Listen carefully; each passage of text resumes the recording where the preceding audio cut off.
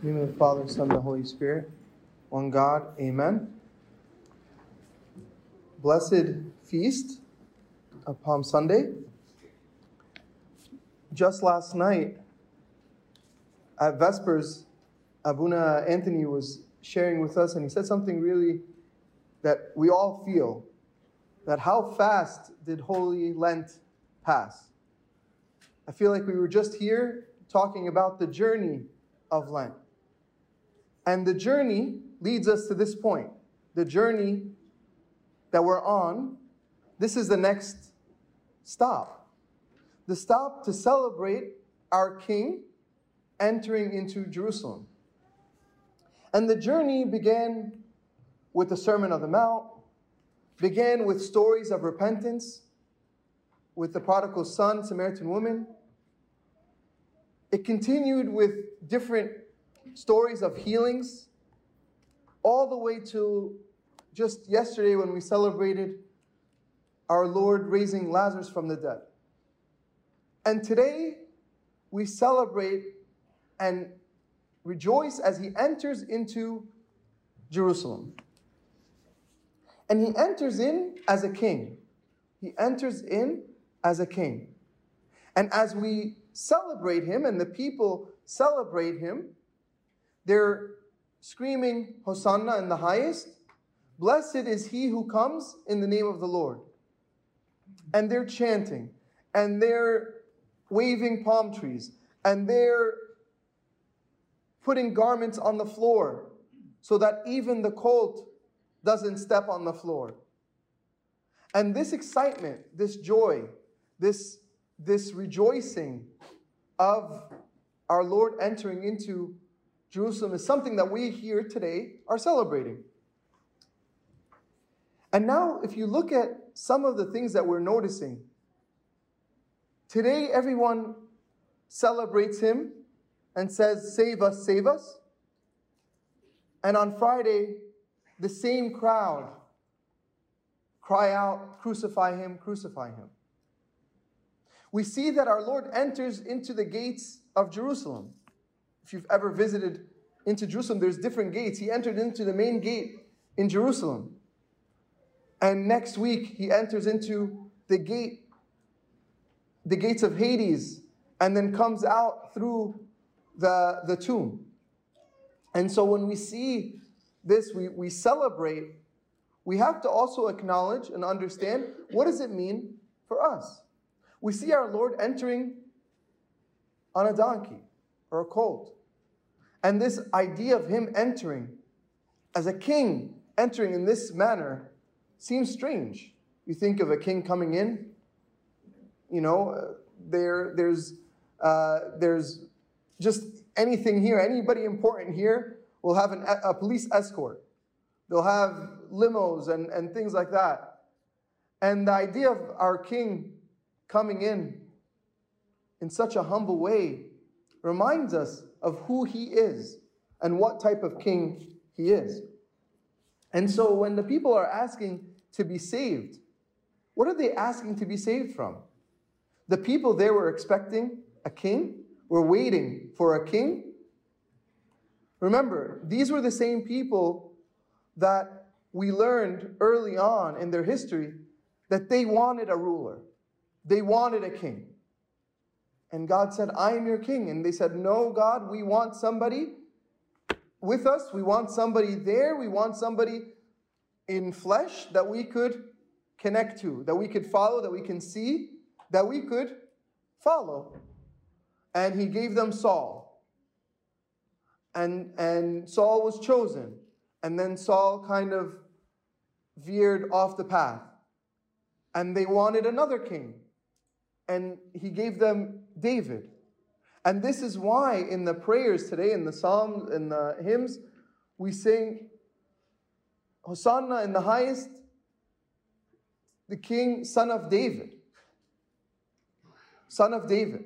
Because they wanted a king, and this was kind of from the lineage of David. They are celebrating him. They want him as a king. But why? Why were they in need of a king? Or why did they want a king? We see that during the time that they lived in a time where they were stuck under Roman rule. They were struggling. They had everything you can think of, everything was negative. The tax collectors were stealing from them. The guards were all around making sure that they don't move, they have to follow certain rules. All of these things were happening, they were stuck. And so they wanted a king.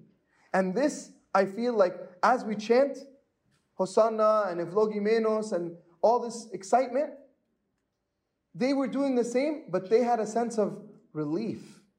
They had a sense of, my king is here, he's going to save us. He's going to get us out of this mess. And that's how we should look at our king as well. That when our king enters into our life, there should be a sense of relief. Now, many people in their homes or have seen pictures of, and everybody knows exactly what I'm talking about, of Jesus standing behind a door knocking. We've seen that picture before, that image before. And it's a strange image, because why is Jesus standing behind a door? And if you ever look at that picture that many of us have and have seen growing up, I remember in my parents' house growing up, there was a huge picture at the top of the steps of this picture of Jesus standing behind a door.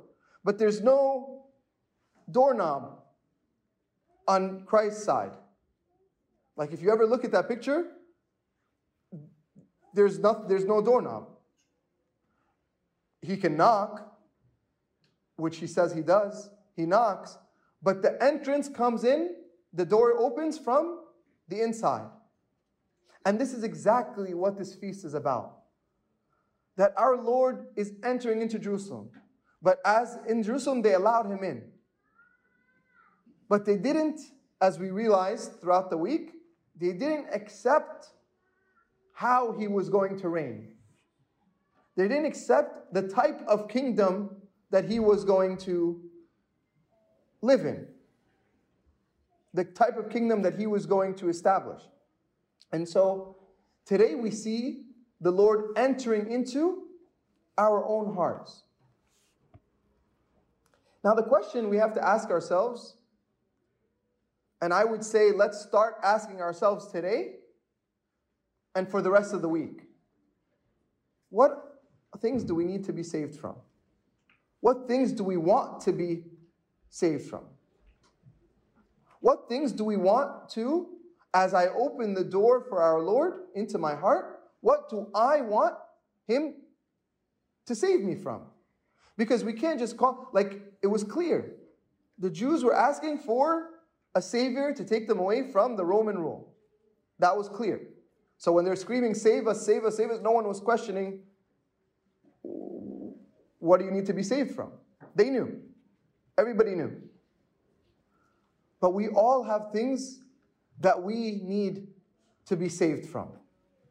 We all have things that we need to be changed in my own life, transformed in our own life.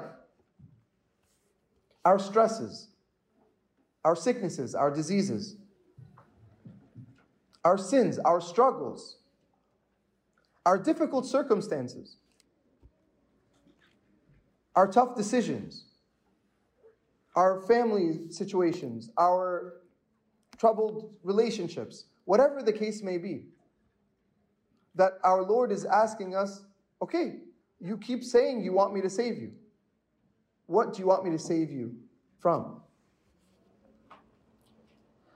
And if we really want to know if we've accomplished the idea that Christ is our King, is my personal King, then it's easy by just figuring out the list of your priorities in general and per day. Do we prioritize our Lord in our life? You know, when anybody is having visitors come over, They make sure that their house is clean. They make sure that the environment is nice, so that they enter in. But if you notice, many times it's from a surface. You know, I remember when my parents used to have people over, like if Abuna was coming over or anything, and they would say, okay, we have to clean the house. And it was just like, we'd spend like a whole day, 2 days cleaning the house. And my parents would come into my room and say, you didn't clean your room. I was like, is Abuna coming into my room? Like, are we sitting here? And they're like, no, but the whole house has to be clean. We say, okay. So then again, you move stuff, you put it in the closet, stuff under the bed, like you're just trying to put the image that things are good. And that's what the people did. The image was good. They looked great. The palms and the chanting, everything looked fantastic. But if we're having Christ enter into our world, just as we see from the gospel, He's king, we give Him the keys. We give Him full access to the house. We give Him full access to every closet and every room and under the bed and behind the stuff and in the backyard, in the storage and in the garage. All the stuff that we are hiding. All the stuff that we are covering, that we are embarrassed about. And that's what this week is about. Giving God complete access to change me, to transform me, to take my sin on the cross with Him when we celebrate on Friday.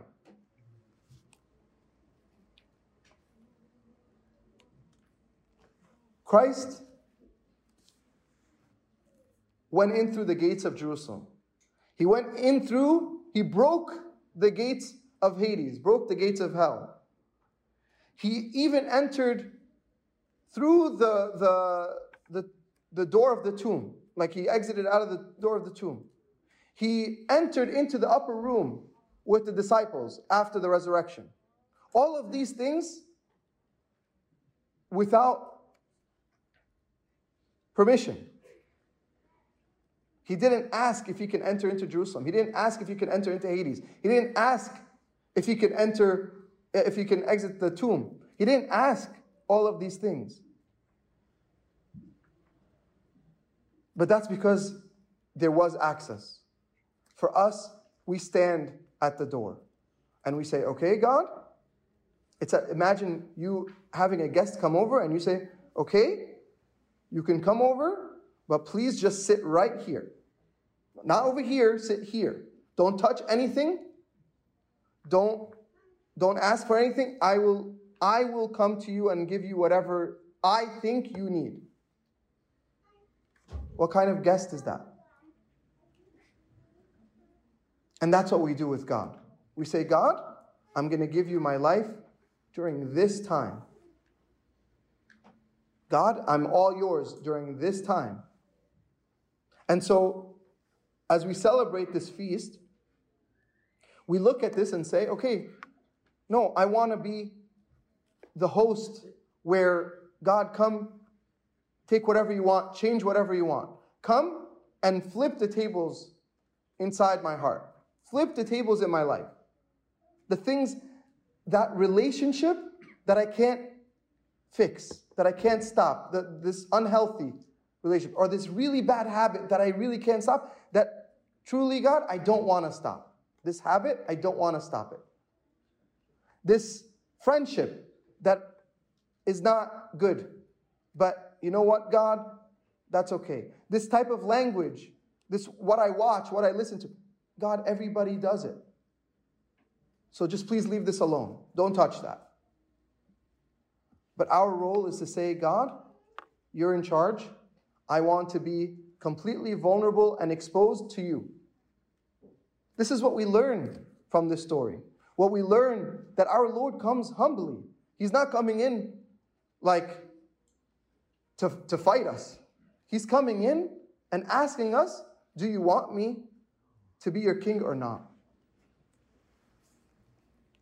So our Lord won't force Himself into our life. Also, we need to want him to come in and to celebrate his arrival. To celebrate his arrival. To celebrate him in a way where we're excited.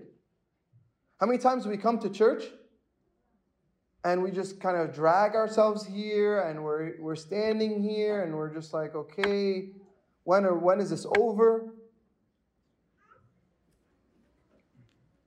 But our Lord is on the altar right now. Our Lord is here. And that's why we're here, to partake of his body and blood. And lastly, to give him complete control. Complete control. When a king comes in, we are now a part of his kingdom. A kingdom means there's a lifestyle that is to be lived. A style of living that the king establishes and that we continue on. I ask that this week, as our Lord is knocking on the door, that we let him in. That as our Lord is knocking at the door, we're able to hear the knocking, we open the door for him, and we celebrate. We celebrate. We celebrate because he wants to fix those things in our life. He wants to. He's coming to do that. But he won't force it. And that's the amazing thing. He didn't force it with Adam and Eve. He gave them free choice, free will. And he's not going to force it with us. This week is called Holy Week. A week that we have an opportunity to be holy. A week that we can be transformed from whatever situation we're in to becoming holy people. Us, every single person here can be holy this week. But it's what we want to put into it. It's what we want to invest into it. It's what we want to take out of it. It's how much we're going to put and how much we're going to allow God to change in our lives. So I pray that this week is not only a week that we enjoy, but it's a week that transforms us. A week that is not just counting how many hours we're in church, but a week that we can't wait for the next service to start. And if we're at work, that we're following along. We're reading and praying the prayers of Bescha. And we do this thing so that we can also die with him and rise and have a new life with him in the resurrection. And glory be to God forever. Amen.